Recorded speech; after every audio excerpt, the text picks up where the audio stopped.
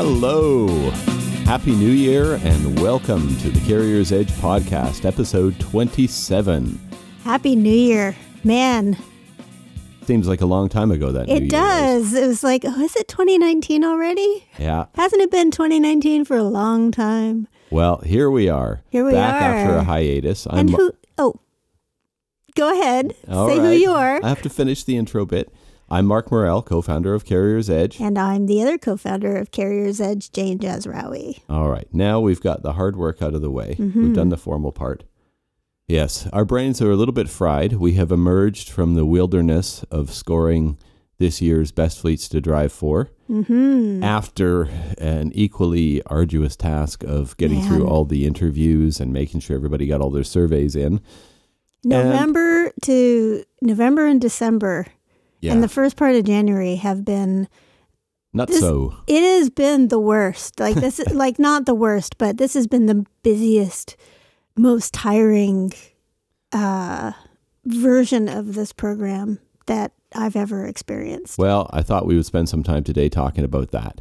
We've got a few other things that we'll get to at the end, but since we've been buried in scoring for the past little while, I think it would be good for us to kind of have a cathartic experience getting that out through the podcast and just talking about what we've been seeing. But we cannot say who the top 20 are going to be. No. Although we know now.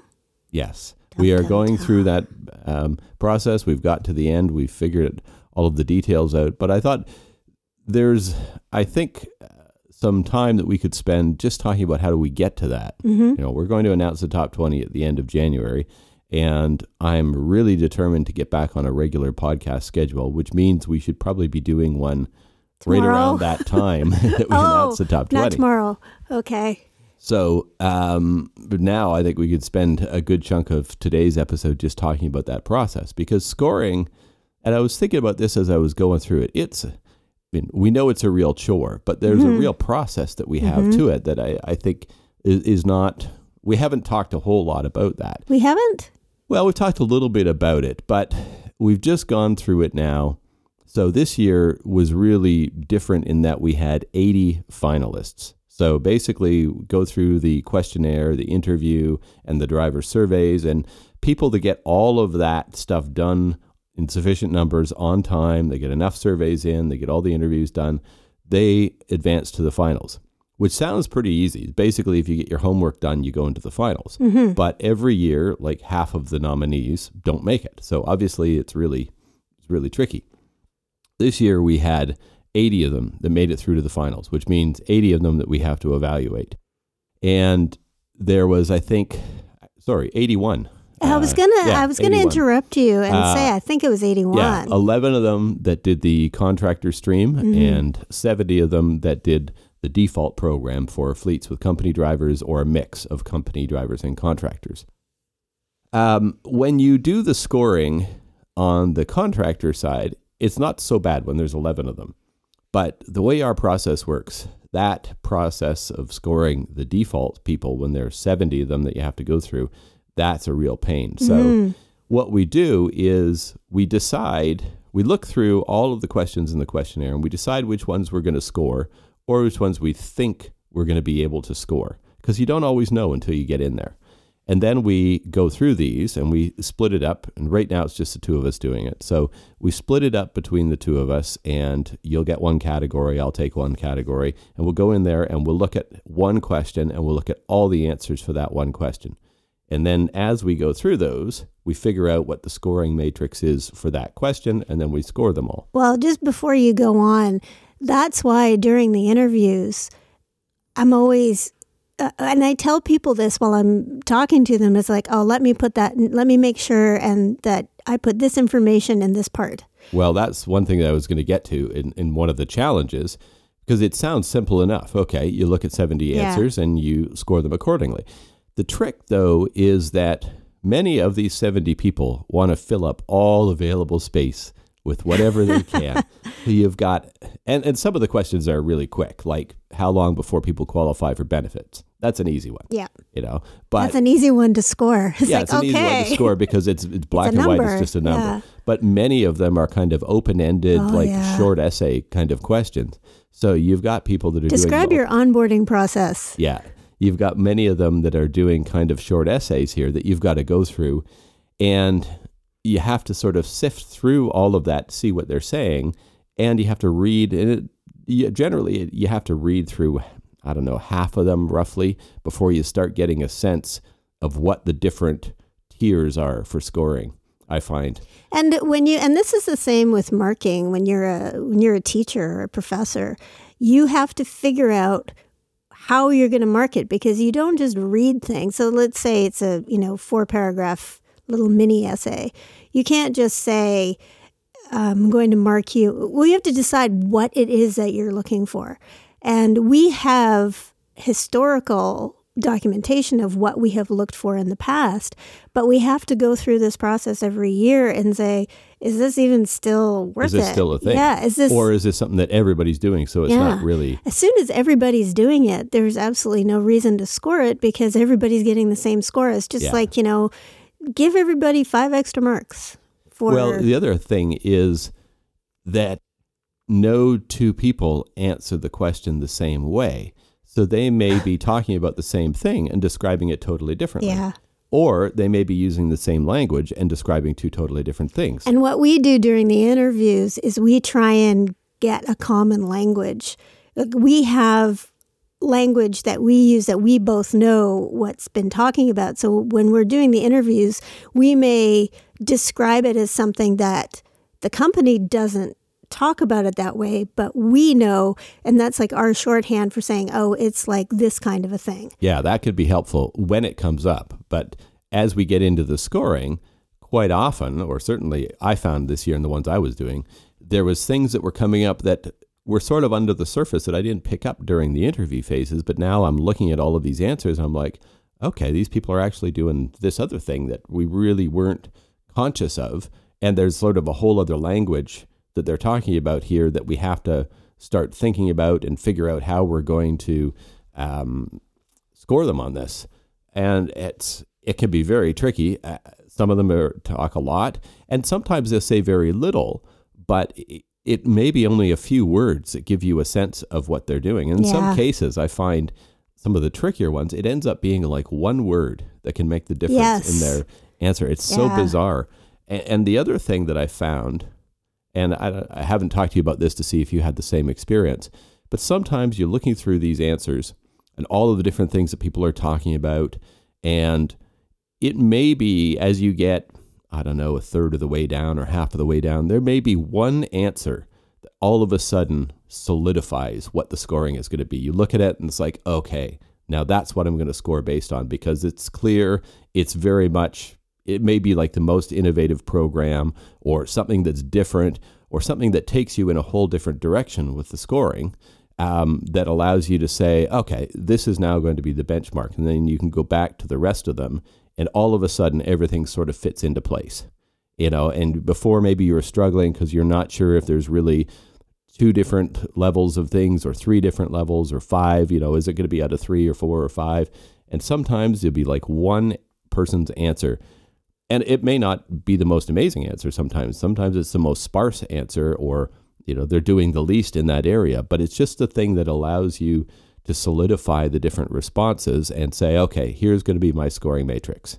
It's going to be this, this, and this for these different scores. And then all of the rest of them seem to fall into place.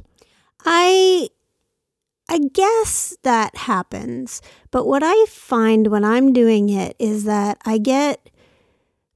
I start reading it and start trying to piece together what it actually looks like. And I think it's just our different thought processes. And sometimes it just feels like it's just like so many words and everybody's doing so many things. Now, I did human resources this year. So human resources, that section is one of the hardest and takes the longest to score because there are so many different things that you have to parse. Like it's just, so sometimes you just get completely overwhelmed and So what I do is I start picking things out and assigning them scores, and then I have to go back through the whole thing a couple of times to make sure that that works. Yeah. But it is kind of like, so I have that sort of muddled process until I get to a point where it's like, oh, but it is like what you said, it's like a light bulb goes off and it's like, oh, okay, this is what's working. Okay. And I have like the scoring, how I base, because everybody's doing different things that lead to the same end. Well, that's another challenge. That's driving me crazy. It's like, oh man, so it could be this or this and this or this. Yeah. And it's all the same level of effectiveness, I think. Well, and that's what we end up having to look at is what are they accomplishing? Mm-hmm. And then what is the experience for the driver?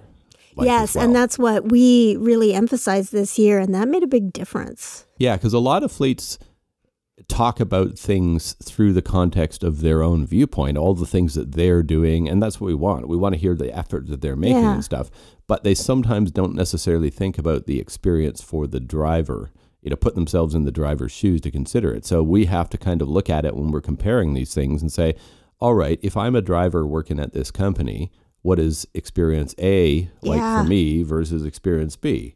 Then it's like, okay, I can see that one would be nicer.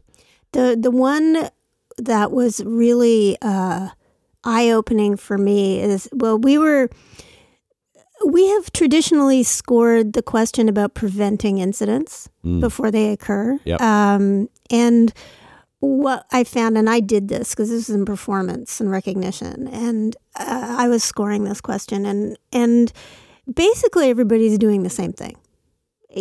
Preventing accidents, they're doing a lot of training. It was one of those things where everybody's going to get a 4. So I started looking at the other questions, and for the first time in our history, we're scoring what happens after. Mm-hmm. I don't think we've ever scored that before. No, we haven't scored that one. And that was, I really got a good sense of, and I was doing that like while I was scoring it, I was thinking, man, would I want to be going through this? That's because you've just hit something. Mm-hmm. Nobody likes that. Nobody wants to hit things. I mean, if you're running around hitting things with your truck, then you shouldn't have been hired in the first place if you're enjoying it. Mm-hmm. If that's giving you a sense of pleasure, that's not a good hire. But and I understand the company's responses to that. You need to try and prevent this as much as possible. However, what are you doing how people write their policies? You get the sense that, if you're in orientation listening to, all the things that are going to happen to you if you if you hit something. And there was very few people who actually talked about making sure the driver was okay. Yeah, well, that was one of the things that came up. And I noticed that as well. We've talked about this a bit, and I'm going to probably speak about it when we do presentations, is the blind spots in the industry. There are things that doesn't even occur to them. Like this one about what happens after a collision. We started talking about it because I thought, maybe there's something there. If we used to score, what do you do to prevent a collision? And that's, like you said, everybody's kind of doing the same thing for the most part. Because there's best practices. There are best practices that most people are using now. But then afterwards, and it dawned on me that we have this question about what happens after. And for a while, we didn't really score it because most people have a post-accident process that they follow. But then it dawned on me that I was doing the operational strategy, and one of the questions in there is about safety score and targets for improving safety. And every year, people gripe about the fact that we ask for DOT reportables. We measure their safety results through DOT reportables. And they moan about how we shouldn't include this because most of these aren't preventable, and our preventable DOTs are way lower and all this other stuff. So I thought, well, we've always said, okay, that's fine, but for the driver, it's still a crash. Yeah. And then we looked at And then they still have to do the post-accident. Well, that's what got me thinking about it is, all right, if these people are saying that the vast majority of their crashes are not the driver's fault, then I assume that their post-accident process is going to be based around the assumption that the driver wasn't at fault. So let's score them on that. And you looked into it, and what did you find? The vast majority of them don't have that process. The vast majority of people just start with assuming that the driver is at fault, and they talk about taking the driver out of service and putting them into remedial training, or they have an accident review and all these other things. It's basically discipline.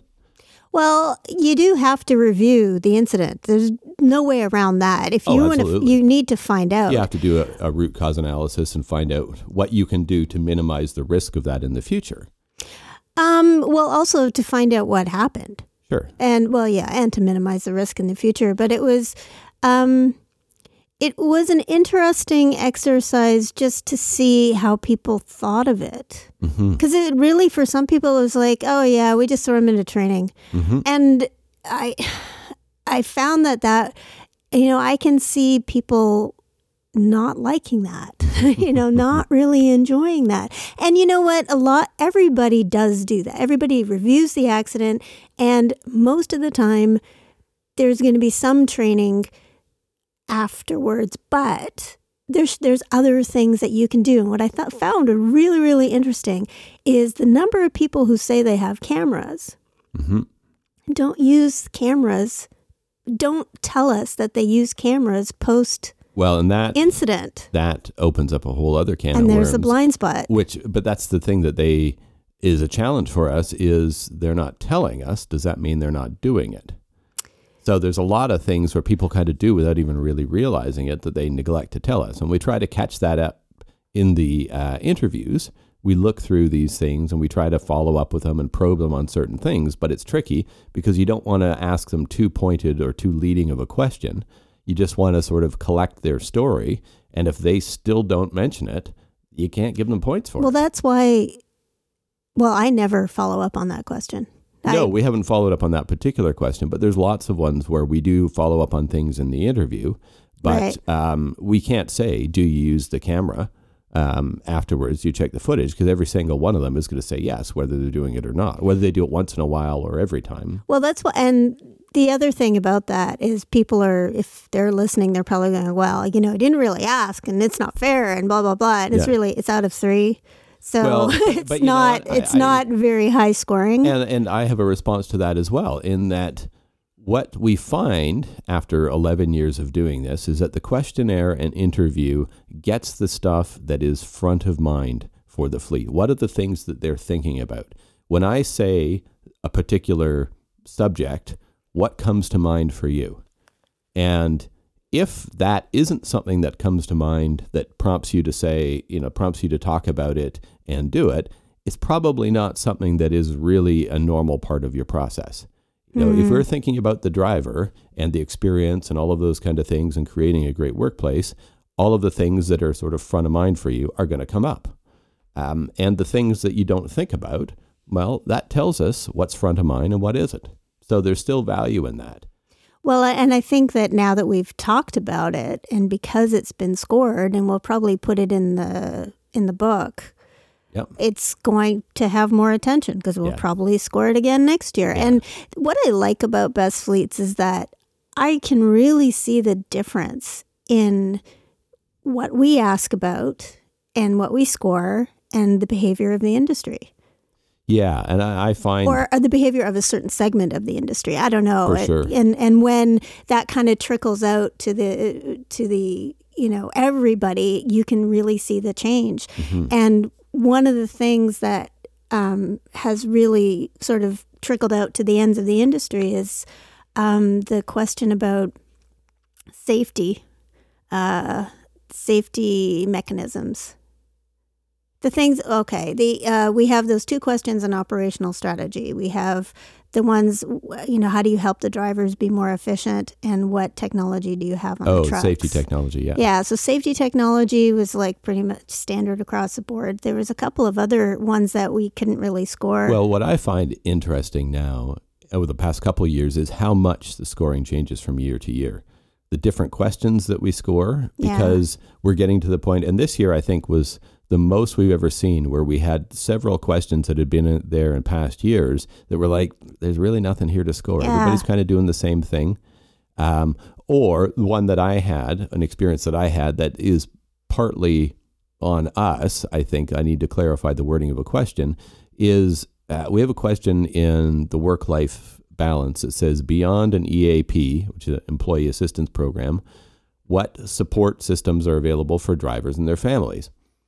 And the idea is, what is the company doing to help drivers with sort of the lifestyle stuff and help their spouses and families to feel like part of a community and all of that kind of thing? Well, there are some people that said, we don't really have anything, which you would think, okay, because the question says beyond an EAP, what do you have? We don't have anything means they just have an EAP. But there's other people that said all the details of their EAP. Even though we said beyond that, what do you have? So they just gave their EAP. And so it ended up being a situation where I couldn't be sure if the people that said we don't have anything at all, including an EAP, because there's also some that don't have an EAP. Or was it a situation where they were actually reading the question? Because a lot of times people don't really read the question, or they only answer half of it.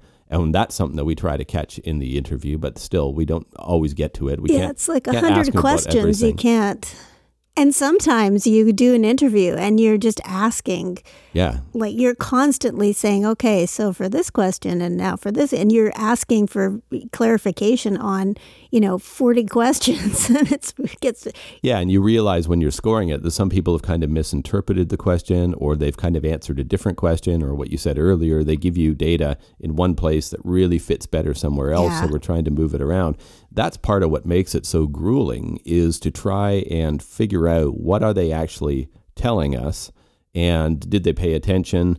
And you get to a point, we both get to a point where we're getting fed up, and the people that don't follow the instructions and throw in a bunch of marketing crap anyway, even though we say not to do that, or they don't answer the question the way it's clearly written. We ask a question that just needs a number as an answer, and they give you 2 paragraphs of text. Yeah. Or like the one that was driving me crazy. There's a question that says, beyond new entrant and onboarding, are there any coaching or mentoring programs for drivers? So we ask about the coaching and stuff for onboarding in the question about onboarding. Mm-hmm. So, what do you do after orientation for coaching and mentoring drivers? And then we have a whole question that asks about new entrant programs. So what are you doing for students and things like that? So this question was really about ongoing coaching for drivers that are past that process, that have been around for a year or more. What are you doing? Because we're seeing more and more companies that have coaching programs on a regular basis, and it's camera based, or everybody goes and does something once or twice a year or something like that. So that's what we wanted to capture. It seemed like a fairly well written, simple question. Beyond new entrant and onboarding, what coaching do you have? So many companies just wrote out the whole detail of all their onboarding coaching, everything they do for new hires. And, you read, okay, 1 or 2 of these is fine. You read 20 of these things, you want to start punching people. 40, you're like, nah! Yeah, but there's 70 answers to these things. The other one that drove me crazy was the beyond performance bonuses, or do you have any rewards for other things? It's like beyond, other than performance other bonus. Than bonuses, how do you recognize drivers? Yeah, what is your recognition? And everybody put performance bonus in, and it's like, I feel like maybe we should say, what are your performance bonuses? What are the other things? What else? In 2 questions. And we were talking about this, so we got to completely restructure this. Yeah, we're going to restructure it because now it's just becoming like this hodgepodge of things that, things are old and outdated, and there are new things that are not being captured, or that we are not quite sure being captured properly. And I mean, this document. Well, this is a process we do every year. Yeah. Based on the data that comes in, we look at it and say, okay, do we really need this question next year? And then we take notes. So we've got a running list now of new questions that we want to add and things that we want to rewrite and drop, because we're not really getting good data out of them. And the other thing is that it has been a living document for 10 years. Oh, yeah. And it needs a facelift. It needs an overhaul. It needs, we need to go through and sort of say, okay, is this question capturing this? I think we need to do a really deep dive into it. And particularly on the contractor side, I think, and we talked about this a little bit, but I think there's elements that make up a great workplace for contractors that we're maybe not capturing. And we have a lot of questions. There's a few questions in the default version of the questionnaire that we don't ask for contractor fleets because it just doesn't apply to them. Things like, what facilities do you provide in the cab or on the road? How nice is your sleeper? Well, that doesn't apply for contractor fleets. And things like, even the things on the benefits like health insurance and retirement and stuff, there are fleets that have arranged programs for contractors, but there are questions that just don't apply. So we've chopped all those out. We still have a good number of things that we ask, particularly about maintenance and how they help building the business and all of that kind of stuff. But I think there's other things that we could add in there and get a better picture of what life is like for contractors. Mm-hmm. I think so. We'll be going through that process, but we have come to the end of it. Yeah, we're having a nice... Well, we came to the end of it at about 5 o'clock yesterday. See, that's the scoring of the individual questions. You have to go through all of these things for every question, and it takes time. It can be... A short one can be half an hour. It can be an hour and a half. The one that you did on work environment, Total you were work probably... environment? Yeah, that was a half a day you spent on that. It was most of the day. Yeah, on one question. But I work long hours when I'm scoring, so like I might work 12 hours in a day. So, yeah. But you're digging into it, and then it's not uncommon at all to get 2/3 of the way through and say, it just doesn't feel right. That's what happened. It was like, okay, or you go through and you go, I got to change this scoring, and then you score half of it the new way, and then you have to go back and score the rest of it. And there's also the smell check. Yeah. So, because we can sort the scores. Mm-hmm. And so you sort the scores and you look at all the highest scores and make sure that they're all... Yeah. Do they all match? Yeah. Like, are they actually following your high score? And then but I was going through, I think I must have gone through total work environment and the diversity question 4 or 5 times. Yeah, and you write notes in other documents. Sometimes you pull out the some of the text and put it elsewhere. But yeah, it's tough because even when you think you've got it, or when you feel comfortable that you've got the different scoring levels for each question, there's still going to be a few fleets that are kind of on the edge, and you're like, well, I'm really not sure if it goes, is it a 3 or a 4? Yeah. Is it a 2 or a 3? So what you have to do is sort of put it in one of them, and that's when you go back, when you're doing that sort of final assessment after you've sorted them all and say, okay, are all the 5s really consistent? Do they all sort of match? And do all of the 4s sort of match? Are they really doing the same thing? Or is there somebody there who clearly doesn't belong? And once you do that, I find it becomes pretty easy to figure out whether or not those people on the bubble belong on one side or another. The other thing that I do is count how many people had what score. That I find really interesting. That was helpful because you can sort of see when that's when you find everybody's getting a 3 out of 3. So you can that question because there's really no point to it. But there are situations... Because sometimes you'll find yourself in a situation where it's actually fairly evenly spread. That's what I like. I like having the even spread where most of the scores, well, especially in a 5-point question, you want the scores mostly in the middle. It depends, because there are times when there's clearly differences. So I had a couple of questions, and I can't remember exactly what the questions are now. They're all a fog. But I had a few questions where the bulk of the people were doing the same thing. But there was a few that were going above and beyond, and it might have been 3 people that were getting that extra point, and then there was a handful that are not even up to that standard level. So out of 70, I might have had 60 people that were getting a 2, and the rest, the other 10, that were split between a 1 and a 3. And at that level, you could look at it and say, well, most people are doing the same, so pull the question. But there's clear differences between the 1 and 2, and between the 2 and 3. And the people that are pushing people forward, pushing the industry forward by innovating and finding some new creative thing to do, really warrant that extra point, I think. Yeah, when I say that when we're getting rid of a question, that's when you don't have that. There's no new innovation. There's just... Like the safety technology where it's like... scorecards. Or, yeah, for you with scorecards was like, this year. Is there... is anybody doing anything with scorecards that is even interesting? Like nobody with every single person. Like I think that the scorecard, are they manufacturers or developers or vendors? Okay, yeah, vendors. Those vendors have done a great job Yeah. in figuring out what fleets need, what's going to help them the most, and they've delivered it. So really, it's kind of like buying, like, what are those commodities where it doesn't really matter which one you have, it's doing the same job? What is that called? Commodities? I don't know. Oh, I guess it is commodity. Yeah, it's becoming a commodity. Like everybody's doing, it's the best practice. It makes total sense. That one is interesting because I found, I think a year ago or 2 years ago, there was a lot of people that moved away from vendors and started building their own. But whatever way they're doing it, it's become standard practice in the industry to have those kind of scorecards. The other thing that's kind of related to that I always look at is if we have a question where most of the people are kind of consistent and there is a few outliers on each side, I look at fleet size. That's another thing that we always factor look into at fleet this. Size. Because if it's a situation where the people that are doing really outstanding stuff are all huge fleets and the people that are seeming to be laggards are all little tiny fleets, well, that's different.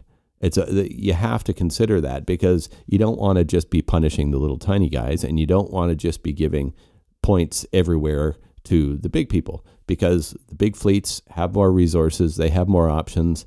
They should be doing more. Yeah, and particularly some of the ones that I was looking at, like in work-life balance, where we talk about charitable contributions, community support, efforts to improve the image of the industry. That's very different. If you've got 12 trucks, you're not going to be doing the same thing as somebody with 8,000 trucks. They can and should be doing way more on the industry image, and they can and should be doing way more on the charity thing. So that factors into it as well. And it's also tricky when you're looking through these things, and that takes you back to the tough job of scoring them when sometimes they're on the bubble and sometimes they're clearly, they're not clearly in one place or another. Is you got to look at it and say, well, not only what are these people doing that compares to other ones that are sort of close, but what does the fleet size look like? Yeah. Oh. And the other thing that I did that was different, it was when I was scoring questions, I was looking at the results as well. Yes. I thought that was a really interesting thing that you started doing on the HR side. Yeah, because if you were saying that you're doing all of these things but yet your turnover is high, then your program may be in the right place, but it's not working. So what's happening there? The other thing with the diversity question, so I have it scored, and this took me a long time, that you can't get the full score unless you have diversity in 2 out of 3 areas, and that's gender, ethnic, and disability. Because some people, like this, I don't know, not quite a few, but there's a number of companies who have got 2 out of 3 really covered, and that's really impressive. If you focus on one and you do that really well, then you might get a 4, but it's probably going to be a 3. And what I found was that when I look at that diversity question, if you have 1% women, but and you're kind of iffy about your program, like you don't really talk about your program that well, then it's obviously not working. So And even if you have a huge program, if you're not seeing any results from it, you can't really get full score. Yeah. I want to see if you have a program that is dedicated to hiring women, then you better be hiring women. Like it better be working out if you want to get the full score. Well, that question also kind of opens up another area that is tough for us to slog through, and that is people that just annoy us in their answers, because that question says, beyond equal opportunity regulations, what are you doing? So, and we had to specifically add that in there because there was a bunch of people that were basically talking about the stuff that they're required to do. Well, we're an equal opportunity employer. We'll hire anybody that's a good fit for the job. Well, you have to do that. That's a law. Every time I see one of these things where people brag about following the law, I'm just reminded of Chris Rock's comedy routine. What you want, a cookie? You're supposed to do that. Did I rant about that? I don't think there was as much of that this year. Oh, maybe I got them. You had it in that question. I had it in a few other ones. I've had it equal opportunity. I often get that as a we don't discriminate. Yeah. And it's like, yeah. The question is not, do you discriminate against, do you want to only hire white middle-aged men? That's not the question. The question is, how are you encouraging people outside of the target truck driver market? How are you getting them to come to you? Because everybody, like the media, like it's not unknown that the white male market is drying up. Yeah, every middle-aged white male that's interested in driving a truck is already driving a truck. It's probably driving a truck. So what else are you doing? Exactly. So if you start telling me that, you hire the best person for the job, and it's like, okay, yeah, but what's your pool of applicants? How are you getting how do you know is there anybody who doesn't say that? No. Well, this is it. Like, why are you saying that? Are you suggesting that you know fleets who wouldn't do that? But on the other, on that other argument, people are saying, oh, women are so much safer. Like that whole FMC, no, it wasn't FMC, it was Atri. Some study was like, oh, women are so much safer. And yet the best person for the job is not always a woman. Like, come on, like which one do you want to believe? Yeah. And so it basically is the argument against having to think about it. Yeah. It's really, I don't want to deal with that. So, and we don't have any programs for that. So I'm going to tell you why you shouldn't have asked the question. Ah, well, that's another thing. Yeah, yes. Ways to annoy us. I think we moved into a separate section. Ways to ensure you don't get the full points. Annoy us by bragging about how you follow the law. Yeah. Attempting to educate us on how the industry works and why you can't possibly do that, which I also know is code for, we have nothing and we don't want to admit it. So now we're going to try and blame you for asking. Yeah. Even though I've already interviewed 20 companies that are doing that. Yeah. Including some that are probably in the neighborhood. So don't give me that. Or garbage. How much money you've spent. Oh, yeah. Brag about how much money you spent. Yeah. Yes, this is a tip, and we should talk about this when we do our Best Fleets webinar next fall. Don't not brag about how much money you're spending for two reasons. First of all, we don't care how much money you're spending. If we care, we ask you. Well, I don't. No, there's we almost ask no about questions. salary. We ask about average income. Income. Yeah, we ask about average income, and we ask if they have a training budget allocated, how much is it per head? Only for information gathering purposes. We don't score any of those amounts. But it's also very driver focused. Yeah. It's not about what money the company is spending because, yes, as a company, you have to spend money on your drivers. Well, you have to, and we also calculate how much per head that actually comes to. Yeah, that's the problem. That's where it comes back to bite a lot of them. Is you tell us how much you're spending. We're going to divide it by the number of drivers and see what it actually works out to. And if we're not impressed, which we're never impressed. Well, it's never a big amount. Yeah, well, they divide it by the number of drivers. It's like $100 a person or something. Oh no, it's never $100. That's a lot. Yeah, for some things it may be like there are some that I did in the work life that ended up around that amount. But the second thing that backfires on them is that most of the best practices that get you a lot of points don't cost a lot of money. Yeah. You don't have to spend tons of money. Creativity, it's putting some thought into it. It's working together as a team. It's collaborating. All of these kind of things. It's involving the driver. Yeah, it doesn't cost you any money. So if you're just throwing money at the problem, you're not thinking creatively. And it's almost like I don't know, it comes across as kind of we're putting all this money into it, so you should be impressed. Yeah, give us all these points. Yeah, and really, you might be spending money in the wrong place. You know, maybe your money should go elsewhere. I don't know. I don't really care. Well, that's never going to be the measure. Because I don't care about how much money you're spending. Yeah, that can't be the measure of what gets points in any of these questions, because then it just becomes a question of who's going to spend the most to buy their points, to buy their way into the top 20. And we are not in favor of that. We are vehemently opposed to that, and we will punish people accordingly. Now, unfortunately, this is the thing that really irked me, is there's some companies that were doing that just annoyed me to no end on their questions. But then I chop that out And the answer is really good. Damn it, they're still doing a lot, so they still end up getting all the points. Yeah, I mean, I actually, a couple of times I had to copy the answer from the system, copy it out and put it into Word and and organize it to figure out what was actually happening. What was just fluff? You're just using words to, I don't know, like just word stew. So, and then I would like separate it into paragraphs and like, or separate it by points. So like you're doing, okay, there's one thing you're doing. Okay. 3 paragraphs later, there's the second thing you're doing. And that's how I had to do it sometimes because people don't use paragraphs. People don't split it up. They're all just like this big, yeah. And then you're like, okay, I don't even know what this means. Yeah. Well, and that's one of the other challenges is that sometimes they're including stuff that's actually been scored elsewhere. Like I found that in a number of my questions, it's like, okay, when I chop out this, because I know we're scoring this somewhere else, and then I chop out this where we're scoring it in this other place, what's really left here? But to be fair, we tell them that. Oh, yeah. I mean, that I don't blame them for. I mean, as long as they're not, ignoring the question and just throwing in crap. But if they're putting in a wide range of things that could apply, and sometimes we don't know until we get into the scoring and we decide how we're going to be scoring it.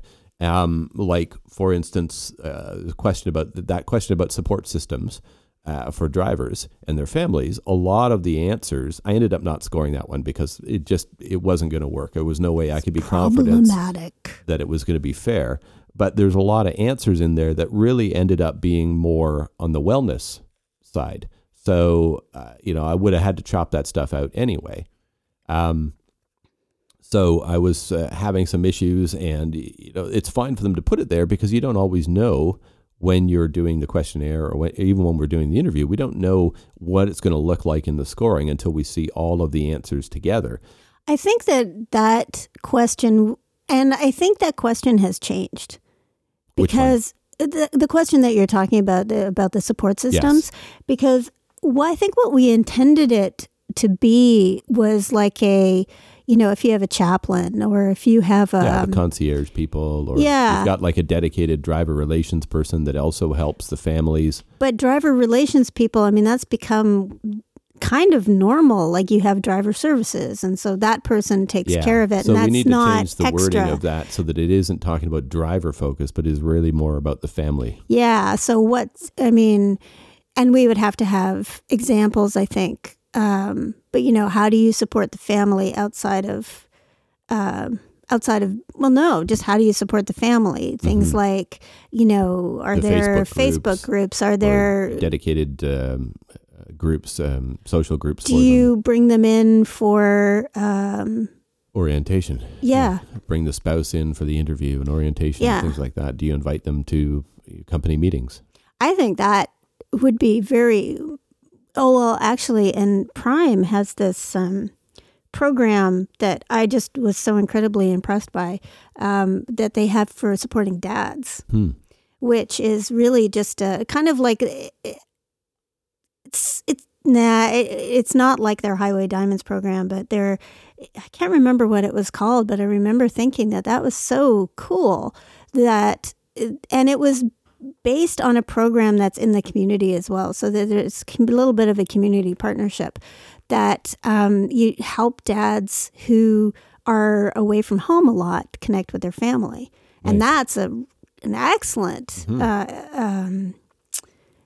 example of some sort of a support system. But there's like lots of spousal Facebook groups. And I don't remember who's the first person, but that's been going on for a long time. I remember Motor Carrier Service always having the spouses in at the interview, and I always thought that was a good idea too. There's a few people that do that. Yeah. Yeah, it's a good idea. So we've now, I guess, had 44 minutes of catharsis around our scoring. So should we talk about something else that's happening? Was there anything else happening? Anything else that's going on? What else are we doing now? I've certainly got some things that are happening outside of Best Fleets, and you've got a few is this your thing that you want to talk about something? Is there something that you have in mind that's not Best Fleets? Just general updates on what's going on. Well, we are. You're hiring. I am hiring. I am slogging through resumes. So I have stopped slogging through questionnaires. Now I'm slogging through resumes. Yay. Yeah, I'm doing the same. It's actually a good idea to do it because I'm doing the same thing. I'm looking for specific bits of information. So I'm in the same mindset. I may as well. So I'm looking for an instructional designer and doing some design work. Well, yeah, that's what I was going to actually talk about was that we are going to have a bit of a refresh. Finally, in the next few months. Retire that course template that I created in, 2005? Yeah. Spring of 2005. And the logo, we are going to spruce up the logo. Mm-hmm. We're not changing it terribly much, but it's the same thing. It's not going to look like it was designed in, 2005, which it was. Did I do that? You did the logo. I did the template. Did I do the logo from scratch? Yes. I don't remember doing that. I don't think so. I think that No, I will tell you the story and you'll remember it immediately. Okay, I don't remember. We had a different logo. When we first started Carrier's Edge, it was 2 words with an apostrophe in the middle, and we had a logo that was just a giant C and an E together that was loaded with all kinds of effects that were hot at the time. That's right, Bevel and Boss. And there was textures and shadows, and it looked very nice. And it was like what is that shape? A trapezoid. And it looked very nice when it was nasty. Giant. But as soon as you tried to put it on something small, it looked awful. It was so nasty. Who designed that? That was me. That was my work. Yeah, that was my playing around with, I think, Photoshop. I'm just looking at your poster that's on the wall of... that wasn't me. Didn't you? No, somebody else did that. Oh, okay. He's looking at my band posters. Yeah. In the studio. Because there's a band poster that he has that apparently, how long did it take you? Like 18 hours to render back in the 90s when you couldn't... Yes. Do 3D graphics at all? Yeah, so there was lots of fun with that. So we realized fairly early on that was not going to work. And I'm going to say it was the fall, winter of 2006, 2007. We actually had a new logo. We commissioned some designers who were doing some marketing work to come up with some ideas, and we hated all of them. So we just did it ourselves. You did it. Marie's people? Yes. Now, they did great marketing stuff. They're the ones who did the Perfect Driver campaign. Yeah. Which I look back on now and go, ugh.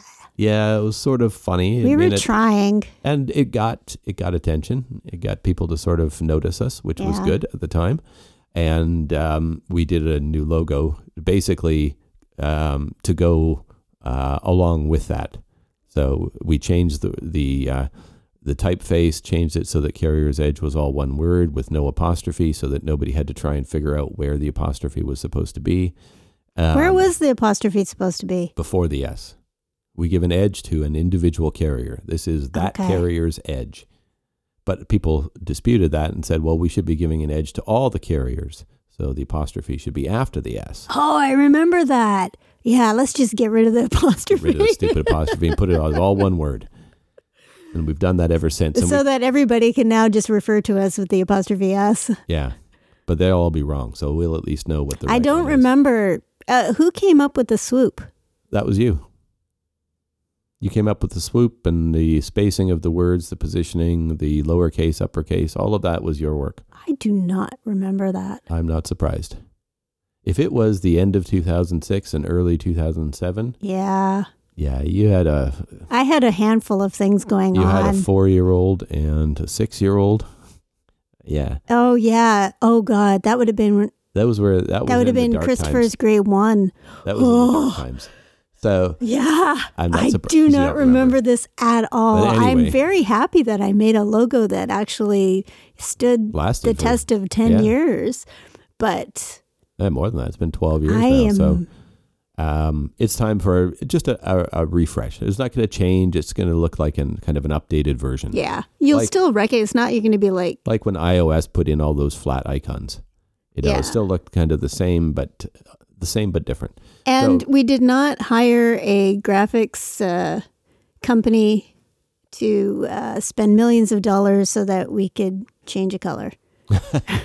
Which is what happens apparently when, big brands get their change something about their logo or their branding. They always bring in these consultants who they spend millions of dollars and then they add a dot. But then they have to do focus groups, and they have to collect requirements, and they've got to talk to 25 different executive VPs around the world and things like that. And then they make sure they're not insulting anybody in a different country. Exactly. And then you go through that process, and you know what it's like. You try 25 different things, and you like this and don't like that. That dot may have a whole lot of meaning, and it may be the perfect dot in the perfect space. But you don't know that until you go through the process of getting to it. Yeah. And I guess the expense is, how many people do you have to look at it? Yeah. And it's good to have somebody who's outside the company to do the design. We have a designer who, where is she? Romania. Is she? Yep. She doesn't really have any idea about what we do, but she's getting to know it because she did all the icons for our LMS, and she has also just finished doing new infographics. So basically all our help files have been updated. I've got to finish a couple of things on those and get them posted, but she's done those recently, and now she's doing a course template for you. She's done the course template. Yeah, she's done the course template, updated course template, updated logo. But yeah, the course template, I can't believe we lasted as long as we did with that one. It's because what's in the course template is so good. Yeah, that's what counts. That's what it is. But it's going to make all the courses look new, which is cool. Yep. I'm going to have to go through every single course. Well, no, Christopher can go through every single course. Get the boy to do it on Reading Week. Yeah, end of February. That'll be our target. End of February. Yeah, the boy it's going to punish him for what he did to me in 2006. Yeah. So I've got some new stuff happening too that I'm very excited about. The biggest one being new servers. Oh, new server. Only you. Actually, no. You know what? People will be very happy about new servers. So we've been with our current data center since, 5 years now. Since February of 2014 is when we went live with this config at Rackspace. And it has outgrown its useful life. So the hardware has got an end of life notice, so we have to move off it anyway. But we've outgrown it. We're like a teenager trying to ride a toddler's bike on this thing. And I watch the server load and all of that kind of stuff, and I see it gets bogged down sometimes, and I just hate it. I hate that. Anytime somebody has to wait for anything. I know, it's not right. Anytime there's a delay, and I get a notice every time that it hits a certain threshold, and I get a notice every time there's an error of any kind. So I hate that. So we've got new servers, which are massively more powerful than what we've been using, and more of them. So we're just getting them built right now, and we'll get them configured, and also getting a lot more updates. So when are we going to have it? My target is to be live before the end of February. Oh, good. So I have to check in with them. They were waiting on some hardware pieces to come in, but when those come in, it's only a couple of days to get them built, get them configured, and then we'll start doing testing, make sure everything is working properly, and then we'll plan. I'm going to say that we plan a cutover maybe the weekend of Family Day here. Okay. Which is February 13th? Yeah, it's somewhere around the middle of February. Somewhere in that time frame. That's going to be my guess that we'll plan to do the cutover then, because I think there may not be any downtime, any significant downtime. There will be a little bit when we move the database servers, but other than that, we may be able to move pretty smoothly without any real That's the 18th. Disruption. Yeah. Family Day is the 18th. Yeah, so that's my plan right now. Okay. I'm very excited about that. But we also have been taking the opportunity to optimize a lot of the places where we are seeing some of the bottlenecks. So those will get rebuilt and sped up on their own, plus the new hardware, which will speed up everything. So I think that's going to be a much nicer experience for people. And we're also getting close to being ready on our updated API, which we've been rebuilding a lot of things internally to support that, but the new API is much smoother. and it's nicer for people to integrate with. And we've added some nice new features that I think are going to be very powerful when they go live. Particularly, one thing that seems very simple. So, well, first of all, explain briefly what an API is. That's the tool that people use to integrate with us. The application programming interface allows outside systems to pull data out of our system. And basically, the way we've rebuilt it now, anything that you can do through the front end, so by logging into an account, you'll be able to do through the API and get the exact same data. So a foreign system can effectively log in as an administrator, add users, assign courses, run reports, all of that kind of stuff. That's cool. So most of the time with the basic API that we have now, people are just adding accounts remotely. So like, for instance, like TruckWrite, you create an account in your TruckWrite environment. It automatically creates the corresponding account in our system. It can run courses through there, pull data out for people that have got results and things like that. You can pull out that data and automatically have it populate other systems. So that's, it's the basic one has been around for a few years, but we've like totally overhauled it. So now it ties into different permissions and stuff, so you can get the same results that you would see logging in. So if you're an admin, you can see everything. If you're a regional admin, you'll be able to pull out the data that you would normally get through that role.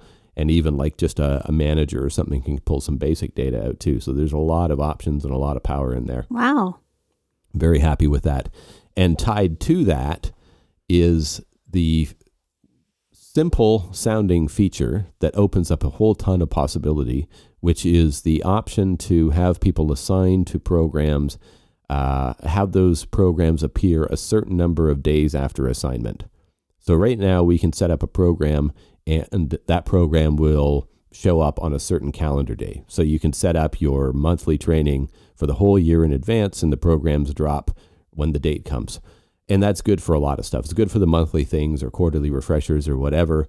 But what we're nearly finished with is an option that has those programs appear X days after they get assigned. So you can say that this program is going to appear a week after I assign it to you. This other one is going to appear 2 weeks after I assign it to you, and things like that. And by doing that, you can assign this whole package of programs and they automatically pop up on a scheduled basis, but it's a rolling schedule for each person that you assign to it. So for new hire stuff, for instance, you can add somebody to the new hire program, and a week after they get assigned, then maybe they get a follow-up survey, and then 2 weeks later they get some additional training. Then 3 weeks after that, I don't know, maybe they get something else happening. But it allows for a lot of automation of activities. That's nice. So I'm looking forward to that. That will give us a ton of opportunity for customization and automating all of the programs for people. Very cool. So I think that, along with sort of just a general review of how all of that automation works, is going to form the basis of our March webinar on yeah, it sounds like it, because there's going to be a lot of changes to how you manage things. Yep. Cool. And you got some course stuff happening too, right? Yes, sort of in progress. We have the overhaul of defensive driving is continuing, which is a really big project. So I imagine that's going to be April. Okay. When it's done, or for tractor trailer, I'm not totally sure about all of the other versions of defensive driving, but we'll have to see how our 3D animation goes for all of the things to replace what we've got in there so far. But I think this is going to be a much better like it's not just an updated version. We went through it and completely ground up rebuild. Yeah, we really looked at what we think works, what doesn't work, and so we're changing a lot of things. There's a weights and dimensions course that I've been working on because it's one of the harder things to do. This is a nasty piece of work, but I kind of got sidetracked by Best Fleet, so I am now going back to it. And it's a bloodborne pathogens core, a little one that Debbie's doing, just basically going between defensive driving and bloodborne pathogens. And I think we have a facelift for forklift that's coming. Forklift facelift. Yes, a forklift facelift, not face off. Facelift. That's harder to say than I thought. Forklift face, and I said it properly the first time, and now that I'm thinking about it, it's not working. Facelift. Forklift facelift. That's coming this weekend. And then we're going to be going through, probably be looking at some cargo securement work. Nice. Okay. And that'll take us into the summer. And, every once in a while we'll throw in some translation, because actually translating the modules isn't that much work. Because now that we have our process we've got a good process for that. Yeah. So, and we've got a list of them that people want translated, so we'll keep moving with that. Yep. But lots of things happening, and now that the big grind is finished, we can go and speak to our employees again. We can get back to some of those other things. So now I'm like all energized and eager to get back to all of this product stuff. Well, now, I'm also, I have to start planning for the thing at the TCA convention, my general session. Yeah. Now I have to think about that. Now I have to think about what I want to talk about. Yeah, and all of the shows that we have coming up and the different speeches and things. Because you're doing show stuff too. You're doing some show planning. Yep. Yeah, we have a few. So we will get back to all of that, and we'll have updates on those in our next episode. Mm-hmm. But I think at this point, this pretty much wraps us up, I think, for today. I feel very good now that we've had this long talk about the scoring process. And why we haven't done any podcasts, because we've just been so... I was trying not to. Ground down. Ignore that fact. Oh, that we haven't done podcasts? Really, we did one or two in the fall, and I said, we're getting back on track now. And then we didn't. But now we're back on track. Okay. New Year's resolution. That's right. All right. So with that, I will end this episode and say thanks for listening and have a great day. Bye.